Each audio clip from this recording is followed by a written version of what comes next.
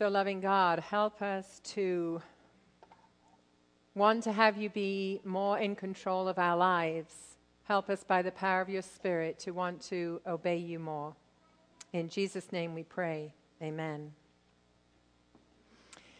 So, last Sunday, Rich Leatherberry started a new sermon series called Invited. God is inviting us to get to know him better through exploring various spiritual practices such as prayer, reading scripture, fasting, worship, and service.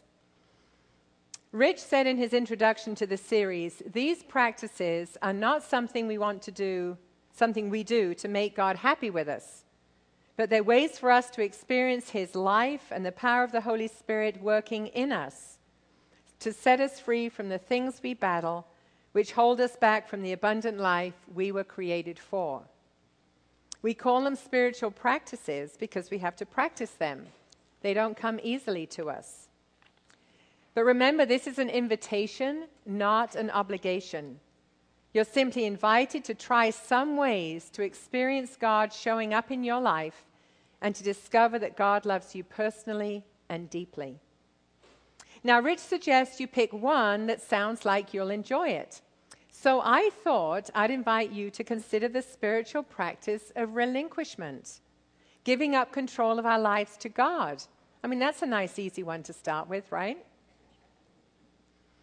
I'm suggesting relinquishment as I do believe it can change your life and allow you to experience more of the abundant life Jesus offers. To relinquish, in case you didn't quite get it from the reading, means to give up completely, to stop holding, release, yield, deliver, lay down, leave behind, surrender, abandon, let go. The two best examples of people in the Bible who practiced relinquishment are Abraham and, of course, Jesus. In the garden before his crucifixion, Jesus prays, "Father, if you're willing, take this cup from me, yet not my will, but yours be done." And in the Message it reads, "Father, remove this cup from me, but please, not what I want. What do you want?" So in the story we read today, Abraham is put to the ultimate test.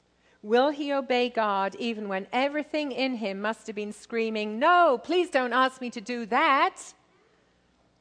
What's amazing to me is that there's no account of any resistance from either Abraham or Isaac to what's happening. Remember, Isaac is the child of the promise, God's covenant with Abraham and Sarah, who wait 25 years for God to fulfill his promise to give them a son, Isaac, and countless descendants, which include Jesus. Then God commands, not invites, Abraham to give up that very son as a sacrifice. And when God sees that Abraham trusts him completely, an angel tells Abraham not to harm Isaac. Then he sees the ram close by and knows that God himself is providing the sacrifice. And this is a foreshadowing of Jesus carrying his cross and God providing Jesus to die instead of us. But how on earth is Abraham able to obey God's command? How could he possibly do that? I think it's because he has a personal relationship with God. He knows from experience that God can be trusted and does what he promises, and that God will provide. Therefore, he's willing to obey even though it doesn't make any sense to him at all. When my husband William and I were studying at Fuller Seminary in Pasadena, God invited us to practice relinquishment, but he had to pry open our hands and our hearts to get us to let go. We're living in student housing, and a family from Uganda are our neighbors. One day they ask us if our second small car is for sale. We immediately say no, even though we don't really need it. One day the mother calls up and tells us that God has told her that we are to sell our car to her so that she can get to work. She's persistent in pursuing us. One day William's walking on campus and sees her coming from a distance. You've guessed it, he crossed the street so he wouldn't need to speak to her. So we finally asked God about it. and became willing to let go of our car. We did get some peace because we didn't have her bugging us all the time about it.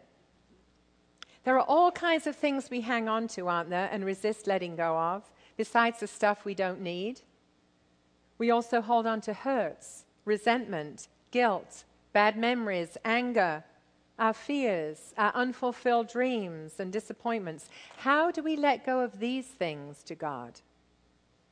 And then there's one more thing, possibly one of the hardest things for us Eastsiders to relinquish. That would be control.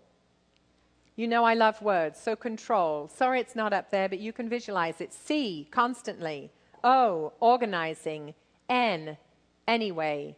Poetic license. Anyway. T, to. R, run. O, our. L, lives. Constantly organizing any way to run our lives. That would be control. We like to think we're in charge, don't we, and in control of our lives. So the mere suggestion this morning of relinquishing control, giving up, letting go, surrendering the role of boss in our lives to God, is not something we want, let alone easily accept. It's very hard, as one young man in our congregation is finding, as he's spent the last 5 years being the primary caregiver for his dad. He told me, by taking care of my dad, I'm obeying God. This is my assignment for now. I still have dreams and hopes for myself, but what God wants me to do is much more important. And like Abraham, if I continue to obey, I trust God will prepare a ram for me at the end of the day. But I've also witnessed God's power, authority, his love, mercy, and grace in the midst of this assignment. I've come to view my experience as God's true blessing in my life, even though it's a daily struggle. So I want to encourage you today to hang out with Jesus. Get to know him, talk with him, spend time with him, and then hold on to Jesus, not stuff or other people. And then hand over to Jesus, trust him, and take your hands off control of your own life. So hang out, hold on, and hand over. Many years ago, my dad had to practice relinquishment of someone he loves very much, me.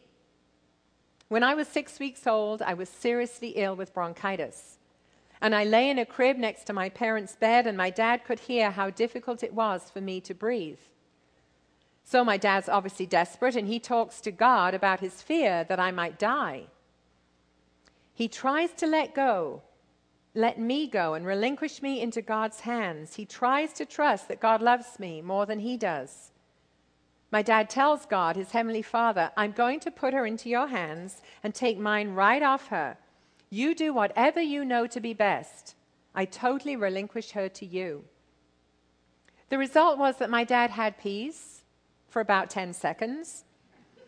He spent nearly an hour, I can't imagine that it wasn't all night, nearly an hour surrendering me to God and grabbing me back again over and over and over until he left me and did not take me back. He writes, the peace stayed with me and I fell asleep. When I awoke, I couldn't hear her breathing, not because she died, but because she was breathing normally. My earthly dad relinquished me to my heavenly dad. So I facilitate the prayer of relinquishment, led by the Holy Spirit, with many of the people I pray with. We go through a visualization exercise of handing off someone or something to Jesus. And so here's some recent postings from folk in our congregation about their experience of growing in their willingness and ability to trust God and loosen their grip of control over their lives.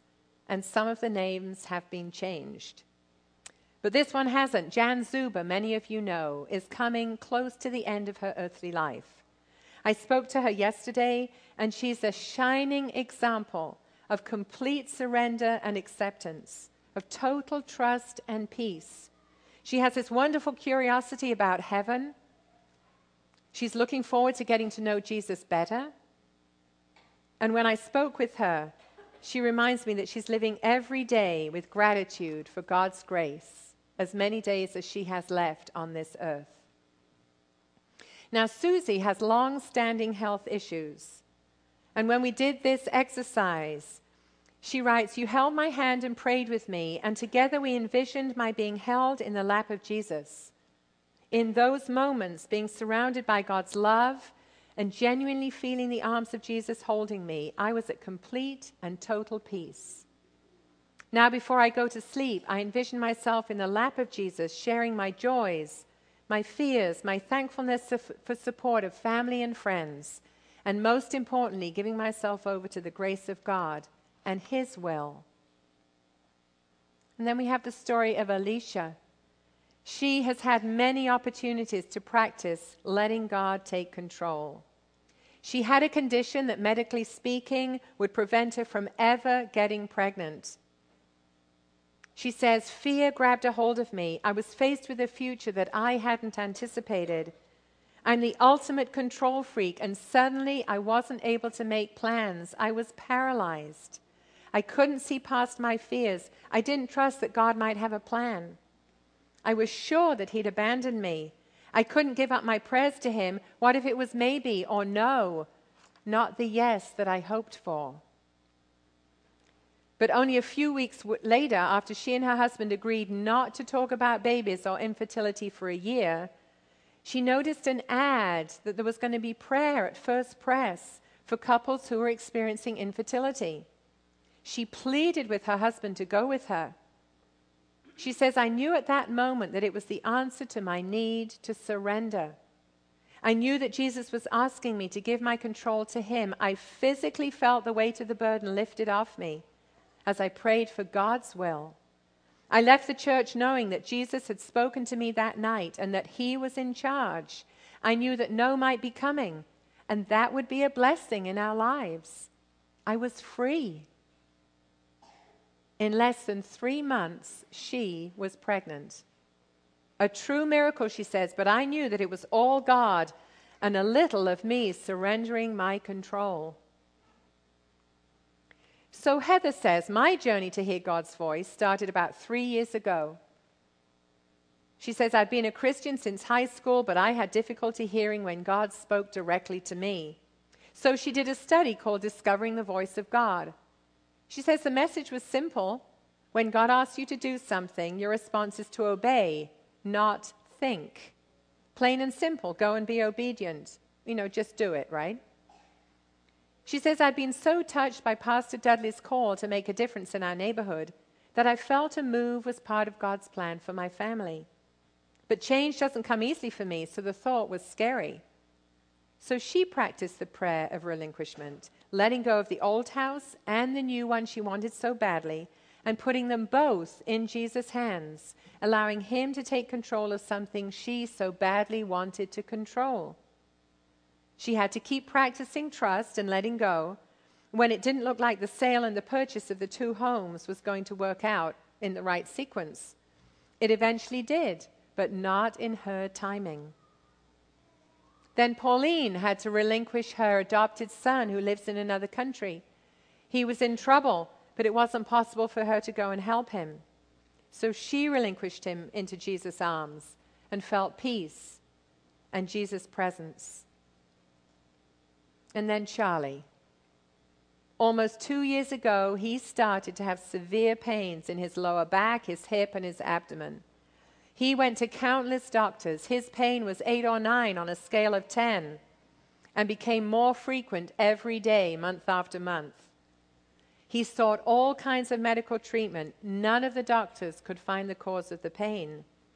Many people, obviously, in this community of faith and elsewhere were praying for him. Nothing happened. He got really mad at God. But then he says, "I decided to put my pain in the hands of Jesus." People continued to pray, laid hands on him for healing, and over the next month, he could still feel God's hands on him. He kept praying, seeing more specialists, nothing. Then his wife and he decided to go to Hawaii despite the severe pain. And a few days before the trip, he once again prayed the prayer of relinquishment, letting go of his control over people, situations in his life, and gave them to God. By the 3rd day on his vacation, vacation, all of the pain had gone and it has not returned. He says, God has begun to change how I live my life, and I know I can put it in his hands. Then Jessica writes, through a broken marriage and physical health challenges, I have a new relationship with God. I talk to him all day. Did you hear that? Through a broken marriage and physical health challenges, I have a new relationship with God. She says, instead of forging ahead with an independent spirit, I'm learning to trust and depend on others. She took our divorce recovery workshop in the fall of 2009 and met people who understood the deep hurts of a broken marriage. She says, I made some great friends. I learned that I could be vulnerable, have a voice, and be accepted. Thank you, Jesus. Now she says, here comes the interesting part. Her divorce was finalized in March 2010. 6 weeks later, she was diagnosed with MS, multiple sclerosis. She said, really, Lord? Why? And why now? She says, after I indulged in a brief time of poor me, I chose to accept this diagnosis as a life sentence, not a death sentence. Okay, Lord, now what? So she's learning to trust, to take one day at a time, knowing that God will provide. She says, meanwhile, I'm still divorced, and I still have MS. I live alone, and I have no idea how my disease will express itself as time goes on. Am I concerned for my health, my job, my ability to take care of myself? Sure. But I don't dwell on that. I trust that God has my back. I keep on praying and wait to see what God will do next. Another way I've looked at my transformation, she says, is that I've gone from being invisible to being transparent, or at least translucent. Instead of hiding, I found my voice. So I wrote this for today, hands off. Jesus, how do I take my hands off when I want to be in control? Lord, how do I let you lead me so I won't fall down a huge hole? Show me how to take my hands off and invite you to be in control. Help me want you to lead my life and permit you to make me whole. But I don't want to let you be in charge. What if I don't like your plans? I actually enjoy running my life. I'm afraid you'll spoil my fun if you can. How do I learn to trust you, to believe I can hear your voice? It's very scary to give up control. I don't think I want to make that choice. You invite me to take my hands off, to give up and surrender my will. But I find myself holding on for dear life to my plans, my thoughts, and my will. What if you want to change me and rearrange my life? You'll invite me to step out of my boat. That scares me and makes me uptight. There are so many things I hold on to, security and money and stuff. Why is it so hard to let go of them? Why do I feel I don't have enough? Help me, Lord, to hand over to you everything that weighs me down. My worries and fears, my desire for control, I long to be unbound. You invite me to take my hands off, to let you be in charge, be the boss. Why do I wrestle and resist your ways? You poured your love on me from the cross. Help me to open my mind, Lord, to everything you've planned for me. To open my heart, take off my hands, learning to trust, to obey you, and be free. So here's my question for you today. Who is the person or the thing you need to relinquish to God? What would bring you peace and relief if you could only let go of it and give it to God and trust Him with the outcome? You're being invited today to try the adventure of living your life with your hands off. Please pray with me. Loving God, we need your help to let you lead our lives. Help us to listen to what you want. Help us to give up trying to control other people and things and to obey your directions to us. Help us to relinquish control of our lives to you and your plans, trusting your great love for us, your wisdom, and your grace. In Jesus' name we pray. Amen.